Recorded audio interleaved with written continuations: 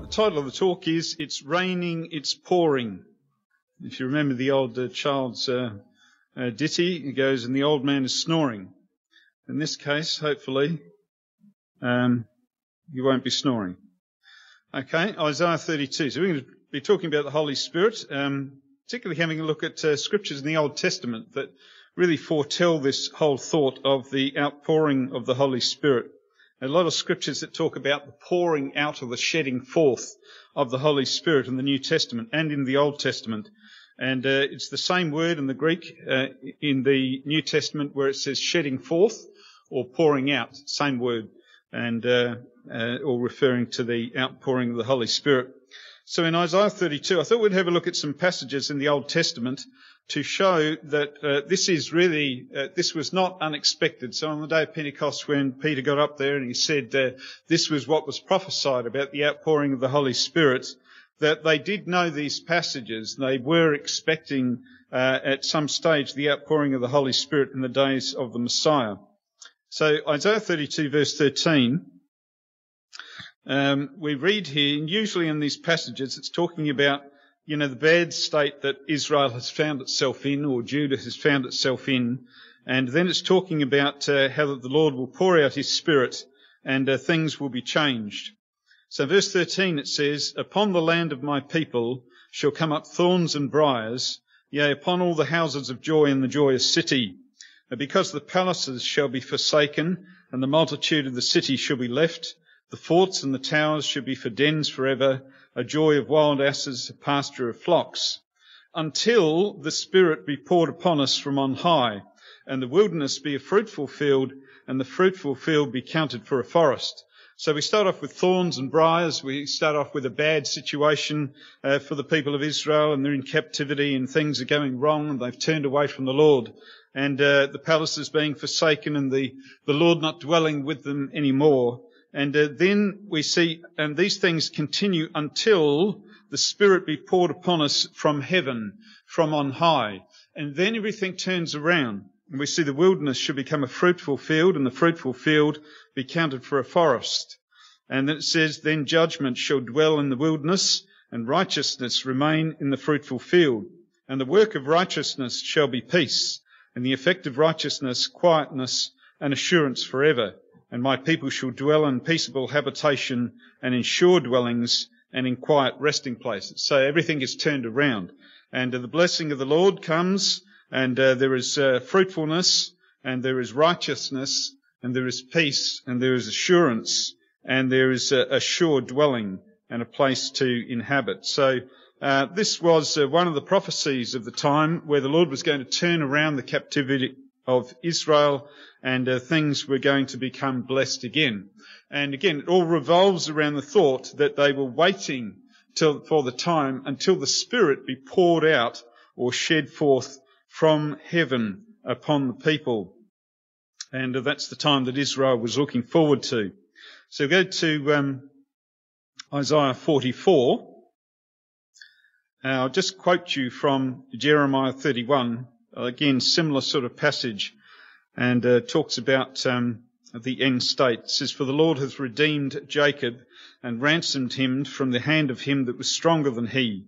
And therefore they shall come and sing in the height of Zion, and shall flow together to the goodness of the Lord, for wheat and for wine and for oil, and for the young of the flock and of the herd. And their soul shall be as a watered garden, and they shall not sorrow any more at all." So again, talking about the Lord redeeming Jacob out of the hand of him that was stronger than he. And certainly that applies to a lot of the oppressing powers that came against them, and Assyria and Babylon and these sorts of places. But it also particularly applies to Satan, who had them in captivity and was stronger than they were, and they had fallen under his spell, so to speak. But then it talks about the Lord turning things around. It talks about great fruitfulness in the wine and the oil and the wheat and the flocks and the herds. And he says their soul shall be as a watered garden. So water was coming into the situation, the living water of the Holy Spirit, this is really referring to. And they will not sorrow any more at all. Now, Isaiah 44 and verse 1, again, similar passage. says, "Yet now hear, O Jacob my servant, and Israel whom I have chosen. Thus saith the Lord that made thee and formed thee from the womb, which will help thee. Fear not, O Jacob my servant, and thou Jeshurun whom I have chosen. For I will pour water upon him that is thirsty, and floods upon the dry ground. And I will pour my spirit upon thy seed, and my blessing upon thine offspring." So again, the Lord is giving them a reassurance, and he's saying, look, I have chosen you, Israel, and he has said, I will pour water upon him that is thirsty. Jesus talked about the thirst in the New Testament and said, those that thirst can come to me, I will give them living water, water of eternal life. Scripture says that he was talking about the Holy Spirit.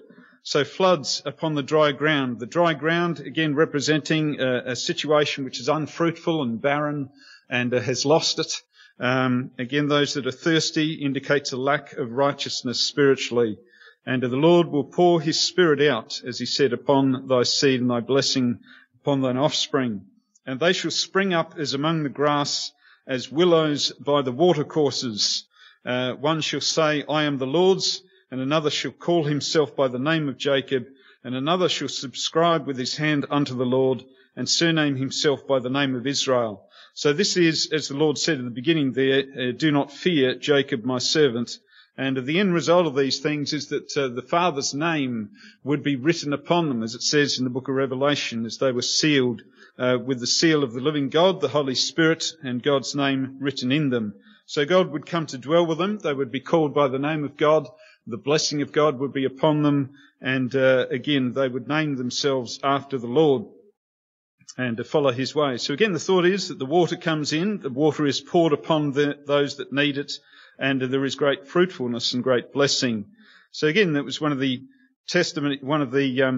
prophecies in the Old Testament.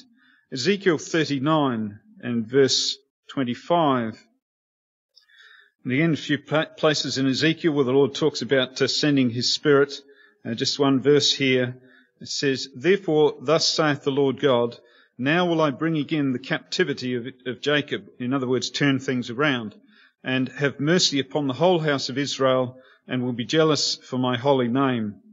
And down in verse 29, pick it up there, it says, Neither will I hide my face any more from them, for I have poured out my Spirit upon the house of Israel, saith the Lord God. So again, looking forward to the time where they will be taken out of captivity, if you read the rest of the passage there, and the Lord will turn things around, and he will again name his name upon them, and he will bring to pass his promises. So he will not hide his face from them anymore. They will see him face to face. They will be one with him. He will dwell with them, and they will dwell with him. And the reason being that he had poured out his Spirit upon the house of Israel. So again, these were prophecies that they knew, and at the time of the coming of Jesus, they were prophecies they were looking forward to the fulfillment of, as well as the fulfillment of the coming of the Messiah. Ezekiel chapter 11 and verse 17. This one, the Lord talks about the new creation with the coming of the Spirit. In verse 17, he says, Therefore say, Thus saith the Lord God, I will even gather you from the people and assemble you out of the countries where ye have been scattered, and I will give you the land of Israel. And they shall come thither, and they shall take away all the detestable things thereof, and all the abominations thereof from thence. Again, the Lord talks about at his return that he will take away all things, all wickedness and all things that do offend and do iniquity from the kingdom of God. And again, this is the thought, the Lord will bring them back out of their captivity and to bring them into a safe place. And in verse 19, And I will give them one heart, and I will put a new spirit within you, and I will take away the stony heart out of their flesh, and I will give them an heart of flesh. In other words, a heart which is soft, not a hardened heart, a heart that will be teachable and that will be humble and contrite. And the Lord will give them a good heart, and he will enable them to follow his ways. In verse 20, that they may walk in my statutes and keep mine ordinances and do them, and they shall be my people, and I will be their God. So again, these were the promises that they were looking forward to, that God was going to change the heart of the people. He was going to change the heart of the nation. He was going to turn them around. He was going to put a new spirit within them. And this was going to be, of course, the Holy Spirit And he would change their heart so that it was not hardened. It would be soft, it would be malleable, it would be ready to walk in the statutes and the commandments of the Lord which they had forsaken. And again, the promise was that they shall be my people and I will be their God. Again, which is echoed in the last chapters in Revelation, that God would come to dwell with the people of the world and they would be his people. He would dwell in them and they would dwell in him. And again, as Jesus said, that he would come in the form of the Holy Spirit and the Father, and he would make their abode within those people that followed the commandments of the Lord, and he would give them the Holy Spirit and they would dwell in him and he would dwell in them. So all of these things very much talked about in the Old Testament, and we see the fulfillment of them in the New Testament. I'll just quote you a couple of verses from Psalms and from Corinthians. In Psalms it says, 51, it says, "Hide thy face from my sins and blot out all my iniquities. Create in me a clean heart, O God, and renew a right spirit within me." And again, this is what it means here in verse 19. "I will give them one heart and put a new spirit within them." The Lord was going to create them a clean heart. He was going to give them a new creation, or create them anew, and put a right and a righteous spirit within mankind. In 2 Corinthians in chapter 5 it says, "Therefore, if any man be in Christ, he is a new creature or a new creation. Old things are passed away. Behold, all things are become new." We talked recently about the kingdom of God and how that, although I say we talked recently, but I've been giving a few talks on Zoom at other assemblies and things recently, so I don't know whether I mentioned this or not. When some folk were here were listening, but certainly I've been talking about it a bit in some of the talks. The kingdom, the Bible says, is coming. Jesus Christ's kingdom, it says, there will be created a new heavens and a new earth wherein dwelleth righteousness, a whole change in the nature of things. And again, the Lord says, if a man be in Christ, he is a new creation. Old things are passed away. All things are become new. So just what the Lord is doing with the individual, he is also doing with the whole world. He is changing things, and all things are going to become new as the Holy Spirit really moves in this world, and the Lord returns. Joel chapter 2, which is one of the prophecies which is more familiar to us because it is quoted on the day of Pentecost by the disciples when they preach to the people and explain what the outpouring of the Holy Spirit is. Joel chapter 2 and verse 21, we read here, it says, "Fear not, O land, be glad and rejoice, for the Lord will do great things." So this is a time, again, that they were looking forward to because it was a time of great rejoicing that was to come, a time of joy, a time of blessing and fruitfulness. The Lord will do great things. "Be not afraid, ye beasts of the field, for the pastures of the wilderness do spring, for the tree beareth her fruit, the fig tree and the vine do yield their strength." Again, this same imagery of the fruitfulness of things being turned around and the wilderness springing forth and being a blessing. Verse 23, "Be glad then, ye children of Zion, and rejoice in the Lord your God, for he hath given you the former rain moderately, and he will cause to come down for you the rain, the former rain and the latter rain in the first month." And the thought here is talking about at this particular time. In old times, I think the weather patterns have changed a bit these days, but in those times in Israel, they would have the rain would come at a certain time of the year, and that would break up the ground. And as they were sowing the seed, it would enable the seed to germinate. And so you had the early rains, and then you had the latter rains, and there was a sort of a drier period in between. And then just before the harvest was about to come in, you would have the other rains, or the latter rain, which would be poured out. And then that would cause the wheats and everything else to ripen, and that would sort of finish things off, and then it would dry off, and then they would be able to harvest. So you sort of had the former rain to get things going and germinating, and then you had the latter rain to bring it up to its full height and full fruit, and then would come the harvest. And really this, when we look at what happened in the gospel age, we see that there was the outpouring of the Holy Spirit, which we believe, because this scripture is brought up in the New Testament as well, that is the former rain, if you like, the early rain.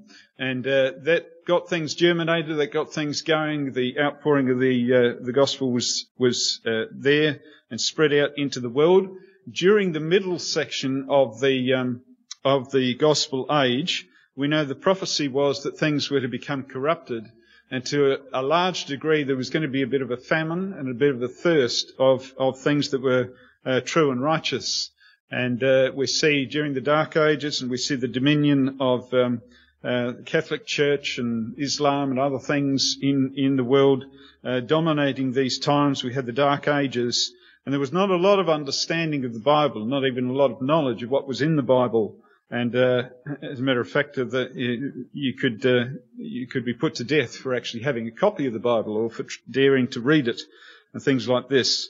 And so there was a dry period, if you like, but all during that time there were people receiving the Holy Spirit, and there was, just as there was in the physical farming situation, they might have had a time of rains at the beginning and a time of rains at the end, but there would have been showers here and there in the meantime in between, even though it was a drier state. But that's what's happened in the gospel age. And then in the early 1900s, we saw the Pentecostal movement and the outpouring of the Holy Spirit again in a big way. People receiving the Holy Spirit and understanding these things again has sort of come to pass just before the time of the harvest when Jesus Christ returns. So we've seen the former rain, we've seen the latter rain in history, and again it's using that example there. So these things are again a type of the outpouring of the Holy Spirit. But if we go down to verse 28 and pick it up there, and it says, "And it shall come to pass afterward that I will pour out my Spirit upon all flesh, and your sons and your daughters shall prophesy, and your old men shall dream dreams, your young men shall see visions, and also upon the servants and upon the handmaids in those days will I pour out my Spirit." So this was one of the great prophecies that they were looking for, the outpouring of the Holy Spirit, the times of the former and the latter rains that were to come, that they were all expecting, they were looking forward to, for the Lord to bless, and joy and great things to be done. In verse 30, "And I will show wonders in the heavens and in the earth, blood and fire and pillars of smoke. The sun shall be turned into darkness and the moon into blood before the great and terrible day of the Lord come." Talking about the second coming of Jesus Christ. "And it shall come to pass that whosoever shall call on the name of the Lord shall be delivered. For in Mount Zion and in Jerusalem shall be deliverance, as the Lord hath said, and in the remnant whom the Lord shall call." So this passage was quoted in the New Testament in Acts 2. So we'll flick over there to Acts chapter 2. And Acts chapter 2 is all about just after the ascension of Jesus Christ. 40 days after he died and was resurrected, he ascended into heaven, and he told his disciples to wait for the outpouring of the Holy Spirit, which was going to happen in a few days' time. He indicated, and it was actually 10 days later, at the feast of Pentecost. Jesus was crucified at the feast of Passover, and the outpouring of the Holy Spirit came at the feast of Pentecost. Pentecost represented the beginning of the harvest. And, the first fruits and these sorts of things. So on the day of Pentecost, Acts 2 and verse 1, it says, "When the day of Pentecost was fully come, they were all with one accord in one place, and suddenly there came a sound from heaven as of a rushing mighty wind, and it filled all the house where they were sitting. And there appeared unto them cloven tongues like as of fire, and it sat upon each of them, and they were all filled with the Holy Ghost, and began to speak with other tongues as the Spirit gave them utterance." So they received the Holy Spirit, and the rest of the chapter is all about great crowds of people being gathered around with all the commotion and the sounds and the things that were happening there, and 120 people speaking in other tongues. And a great crowd gathered and began to ask the questions, what does this mean? What are these people? They're speaking in all these different languages, and they listed off some of the ones they understood, because there were people there from all over the place, all throughout the Roman Empire. And some of them understood some of the languages that were going on there. Other people just thought they were all drunk and babbling away and didn't know what was happening. So they asked what this meant, and they didn't know that this was the Holy Spirit. They just saw people speaking in other languages, And the ones that were recognized, they understood they were speaking the wonderful works of God. Again, the great things of God. And they said, what does this mean? What meaneth this? And Peter and the others apostles stood up on that day. In verse 14, you might read it there. It says, but Peter, standing up with the 11, lifted up his voice and said unto them, Ye men of Judea, and all ye that dwell at Jerusalem, be this known unto you, and hearken to my words. For these are not drunken, as ye suppose, seeing it is but the third hour of the day. They're saying it's a bit early for them to be drunk. That's not what is happening here. He said, but this is that which was spoken by the prophet Joel. And that's the passage that we just read. And we'll read it again here. It says, and it shall come to pass in the last days, saith God, that I will pour out of my spirit upon all flesh. And your sons and your daughters shall prophesy, and your young men shall see visions, and your old men shall dream dreams. And on my servants and on my handmaidens I will pour out in those days of my spirit, and they shall prophesy. So that was what was happening at this time. This was the fulfillment of all these wonderful promises that they had been looking for. And so again, this wasn't something that was brand new to the people he was talking to. When he mentioned these things, it was not as though they'd never heard that scripture before. These things were talked about. These things were expected. It was known that the Messiah was to come. It was known that the Holy Spirit was to come. It was known that with the outpouring of the Holy Spirit, the Lord was going to turn around the fortunes of Israel, and the Lord was going to bless people. There would be fruitfulness and great things being done, and God would come to dwell with his people. So they were all expecting these things, but Peter is tying this together with the speaking in tongues that these people heard, and he's saying, this, what you're saying, is the prophesied outpouring of the Holy Spirit. And he goes on, continues quoting Joel, and I will show wonders in heaven above and signs in the earth beneath, blood and fire and vapour of smoke. The sun shall be turned into darkness and the moon into blood before that great and notable day of the Lord come. And we know that these are also prophecies to do with the coming of the Lord. And what we find here is that these two aspects of this prophecy are bracketing the gospel age. So it begins with the outpouring of the Holy Spirit. But as the Lord says there, before his return, there are great and terrible things that are going to happen to the earth. He talks about the great signs in the earth beneath and in wonders in heaven above, blood and fire and vapour of smoke. As it says in places, palm trees of smoke, pillars of smoke, referring to war and bloodshed and fire. It talks about the sun being turned into darkness, etc., the moon into blood, great and terrible things. All the great powers of this world being brought low before the day of the Lord come. And again, quoting Joel, he says, and it shall come to pass that whosoever shall call on the name of the Lord shall be saved. So he said this is the time to get saved. So, there's terrible destruction coming. That half of the prophecy is to be fulfilled. But he said the Holy Spirit has been poured out, and now, as the scripture said, is the time come to pass that if you call on the name of the Lord, you'll be saved and delivered from that destruction and from death. And you can be part of this great fruitfulness that the Lord is bringing in. And so he went on to explain these things there. We'll go down to verse 33. You can read the rest at another time there. In verse 32, he talks about Jesus Christ. He goes through some other prophecies and how that Jesus' death was tied together with this outpouring of the Holy Spirit. Jesus had paid the price, and now the Holy Spirit could come. And in verse 32, this Jesus that God raised up, whereof we are all witnesses, and therefore being by the right hand of God exalted, and having received of the Father the promise of the Holy Ghost, he has shed forth or poured this out, which ye now see and hear.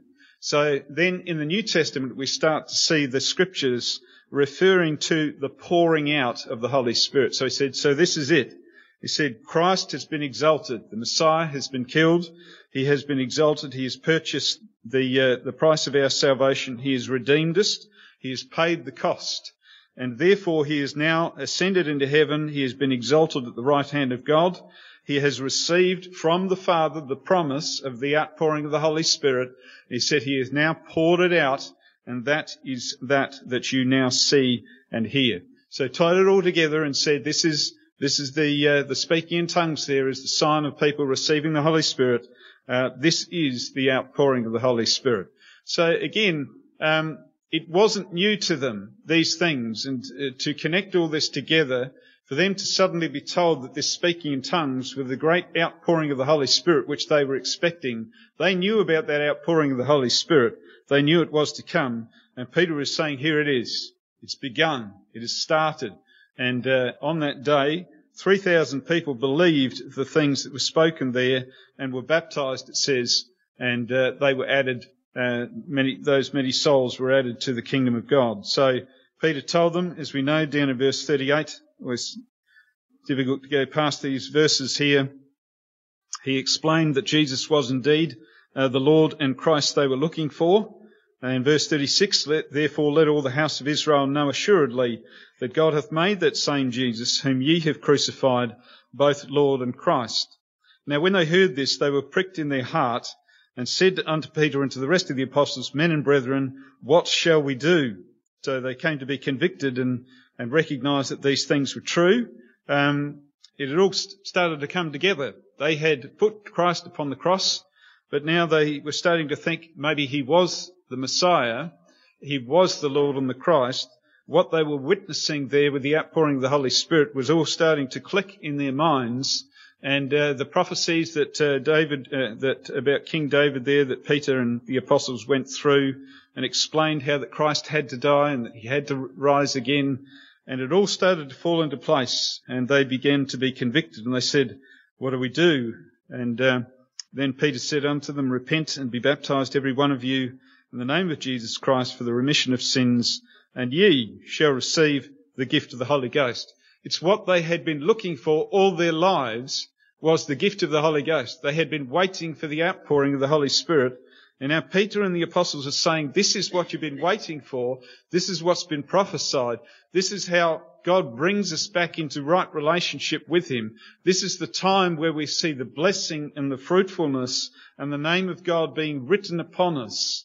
If you repent and you get baptized in the name of this Jesus who was the Christ, and you look for the remission or forgiveness of sins, you will receive this gift. And he went on to say, for the promise is unto you and to your children and unto all that are afar off, even as many as the Lord our God shall call. And 3,000 people responded to that. Many of them became convinced. And it was probably a very busy day as they baptized people. It says 3,000 on that day in verse 41.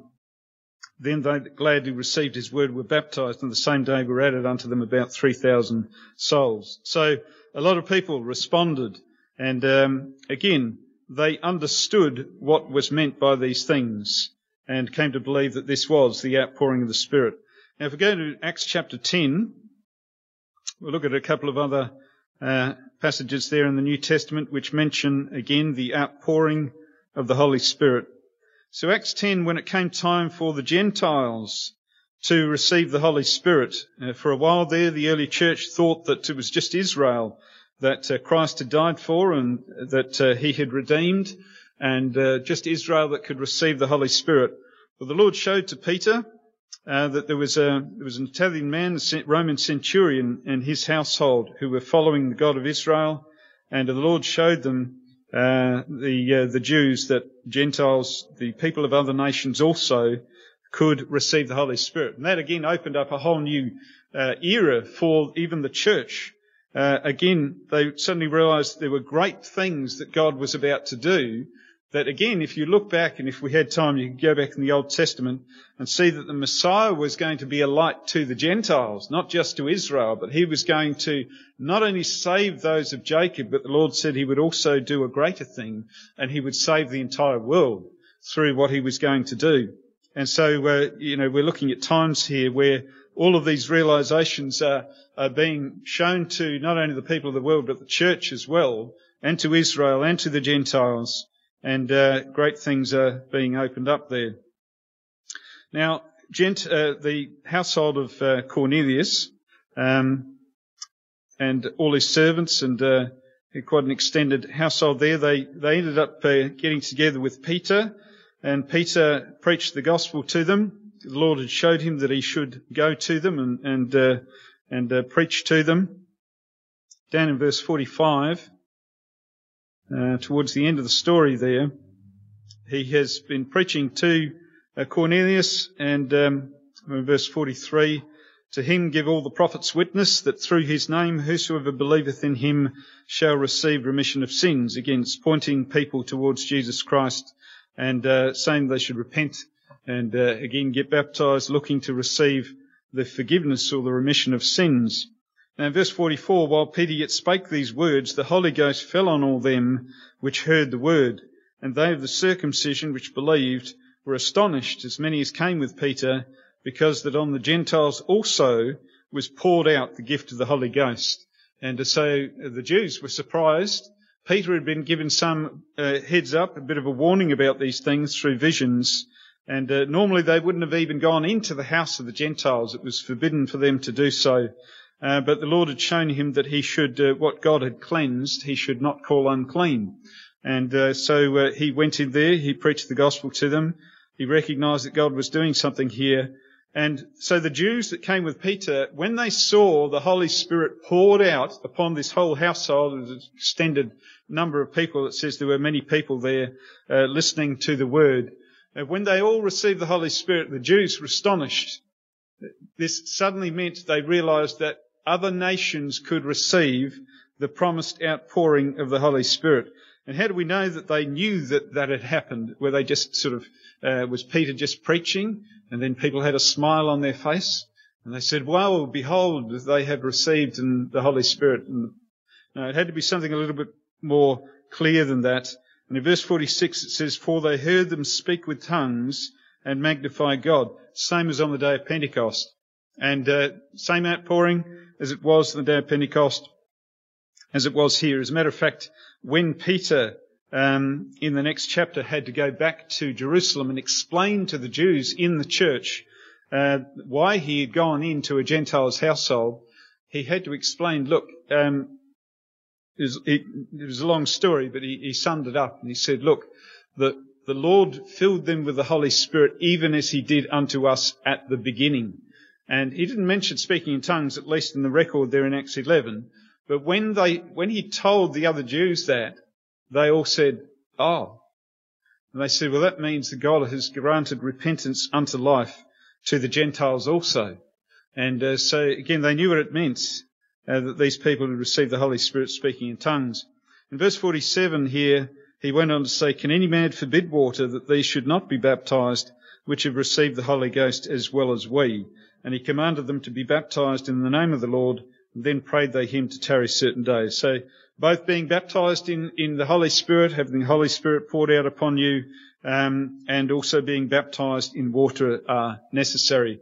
In the one, we die to our old way of life and commit ourselves to the Lord in water baptism. In the other one, the Lord commits himself to us by filling us with the Holy Spirit and his promise. Titus chapter 3 and verse 3. Again, talking about the pouring out of the Holy Spirit and the promise that has happened. This is the Apostle Paul. He's looking back on what the Lord has done. It says, for we ourselves also were sometimes foolish, disobedient, deceived, serving divers lusts and pleasures, living in malice and envy, hateful and hating one another. So a bit like Israel of old, they'd gone into captivity under Satan. They'd been involved in all sorts of things. They'd become an unfruitful field. They were barren. They were desolate. They didn't have the power of God. They didn't have the blessing of God. They were not the people of God. And God was not dwelling in them or with them. And he said, that's how we were. He said, but in verse 4, but after that the kindness and love of God, our Saviour, toward man appeared, not by works of righteousness which we have done, but according to his mercy he saved us by the washing of regeneration and renewing of the Holy Ghost, which he shed on us. And again, this is the same Greek word. It means which he poured on us abundantly through Jesus Christ our Saviour, that being justified by his grace, we should be made heirs according to the hope of eternal life. So, as he said, the love of God appeared and was made manifest through Jesus Christ, and we were saved by the washing of regeneration or new birth and renewing of the Holy Ghost. I'll just read you that little bit out of the Amplified. it says, in the Amplified Version, it says, "But when the goodness and loving kindness of God our Saviour to man appeared, he saved us, not because of any works of righteousness that we had done, but because of his own mercy and pity and mercy, by the cleansing bath of the new birth, regeneration and renewing of the Holy Spirit, which he poured out so richly upon us through Jesus Christ our Saviour." And again, Paul just saying, well, this is what had happened. God's love was demonstrated towards man and made manifest, he says, by the washing and regeneration and renewing of the Holy Spirit. So when you read that passage there, I want to connect, as it says there, the love of God with the outpouring of the Holy Spirit. If you read it there in verse 4, it says, "The love of God toward man appeared, or was made manifest." And then you've got this phrase, "not by works of righteousness which we have done, but according to his mercy." If you put that in brackets, okay, so that's really a bracketed comment. He's sort of saying, God's love towards man was made manifest. And if you leave out the bracketed bit, it says, by the washing of regeneration and renewing of the Holy Ghost. In other words, God's love was made manifest by filling us with the Holy Spirit. And he puts in the comment there, it wasn't any righteousness of our own, but it was according to God's mercy that these things happened. So we were saved. We had the love of God show in our lives, and we were saved by the Holy Spirit, which was poured out upon us. And as it says in verse 7, this means that we have been justified by his grace, and we have been made inheritors of the hope of eternal life. Romans 5 verse 5, and through quite a few passages here today, but there's, as I say, a lot in the Old and New Testament on the thought of the pouring out of the Holy Spirit. Just this one also, just like the last one, connects the thought of the outpouring of the Holy Spirit with the outpouring of God's love. In verse 5, Paul says, "And hope maketh not ashamed, because the love of God is shed abroad," or poured forth, same word, in our hearts by the Holy Ghost, which is given unto us. So what he's really saying is that the pouring out of God's Spirit and the pouring out of the love of God is the same thing. By God pouring out his Spirit, he is demonstrating that he is pouring out his love upon people and upon the world. And again, this is, we know that having received the Holy Spirit, this is God's love towards us being demonstrated, that it has been poured out upon us along with the Holy Spirit. And just one last passage, John 7 and verse 37. As I said, there's a number of passages, John 4 as well, where the Lord talked about the Holy Spirit, which he would give as the living water, that he would give to quench the thirst, which is the lack of righteousness of people. Verse 37 there. Says, "In that last day, the great day of the feast, Jesus stood and cried, saying, If any man thirst, let him come unto me and drink." And again, as he said elsewhere, he said, "Blessed are they that hunger and thirst after righteousness, for they shall be filled." So what he's talking about here is a thirst is a lack of righteousness. In other words, a lack of righteousness is unrighteousness, which is sin. So if, you recognise you are a sinner, and then you are somebody who is spiritually thirsty, lacking the water of righteousness. And so he said, if you thirst, and again, we tend to, in the world, before we know the Lord, we know there's something lacking. It's sort of like you've got a thirst, you want it to be satisfied, you don't know what it is. But there's only one thing that will satisfy that thirst or that hole inside, and that is the Holy Spirit. In verse 38, "He that believeth on me, as the Scripture hath said, out of his belly shall flow rivers of living water." But this spake ye, in other words, it would be a fountain welling up from within, and a source of this living water will be created within, will spring up within. "But this spake ye of the Spirit, which they that believe on him should receive, or were to receive. For the Holy Ghost was not yet given, because that Jesus was not yet glorified." But again, that takes us back to the day of Pentecost and Jesus saying, I'm about to go back into heaven, but you wait and you'll be filled with the Holy Spirit. And the Holy Spirit will be, again, poured out upon you and come upon you. Now, this particular story is a very interesting one. It makes it very, very clear, of course, that what Jesus was talking about was the Holy Spirit and the thirst and the water that was going to spring up within. But this particular feast, which was the Feast of Tabernacles, they had the last day was, they're not 100% certain, it was either the 7th day or the 8th day.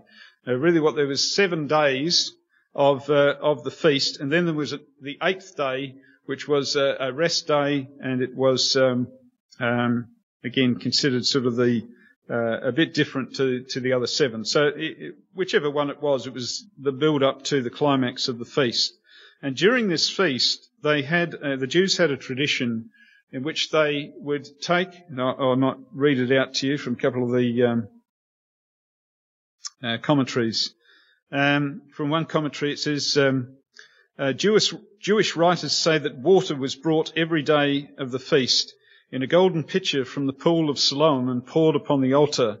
It is thought that it was when this water was poured out that Jesus cried out and pointed to the living water. So they had a tradition where they would, every day, they would enact this out. They would go and get a pitcher of water from the pool of Siloam. They would bring it to the altar and pour out the water upon the altar. And again, from another commentary, a bit more detail, it says, every morning, whilst the Israelites assembled in the temple courts, one of the priests brought water drawn in a golden urn from the pool of Siloam, and amidst the sounding of trumpets and other demonstrations of joy, poured the water upon the altar.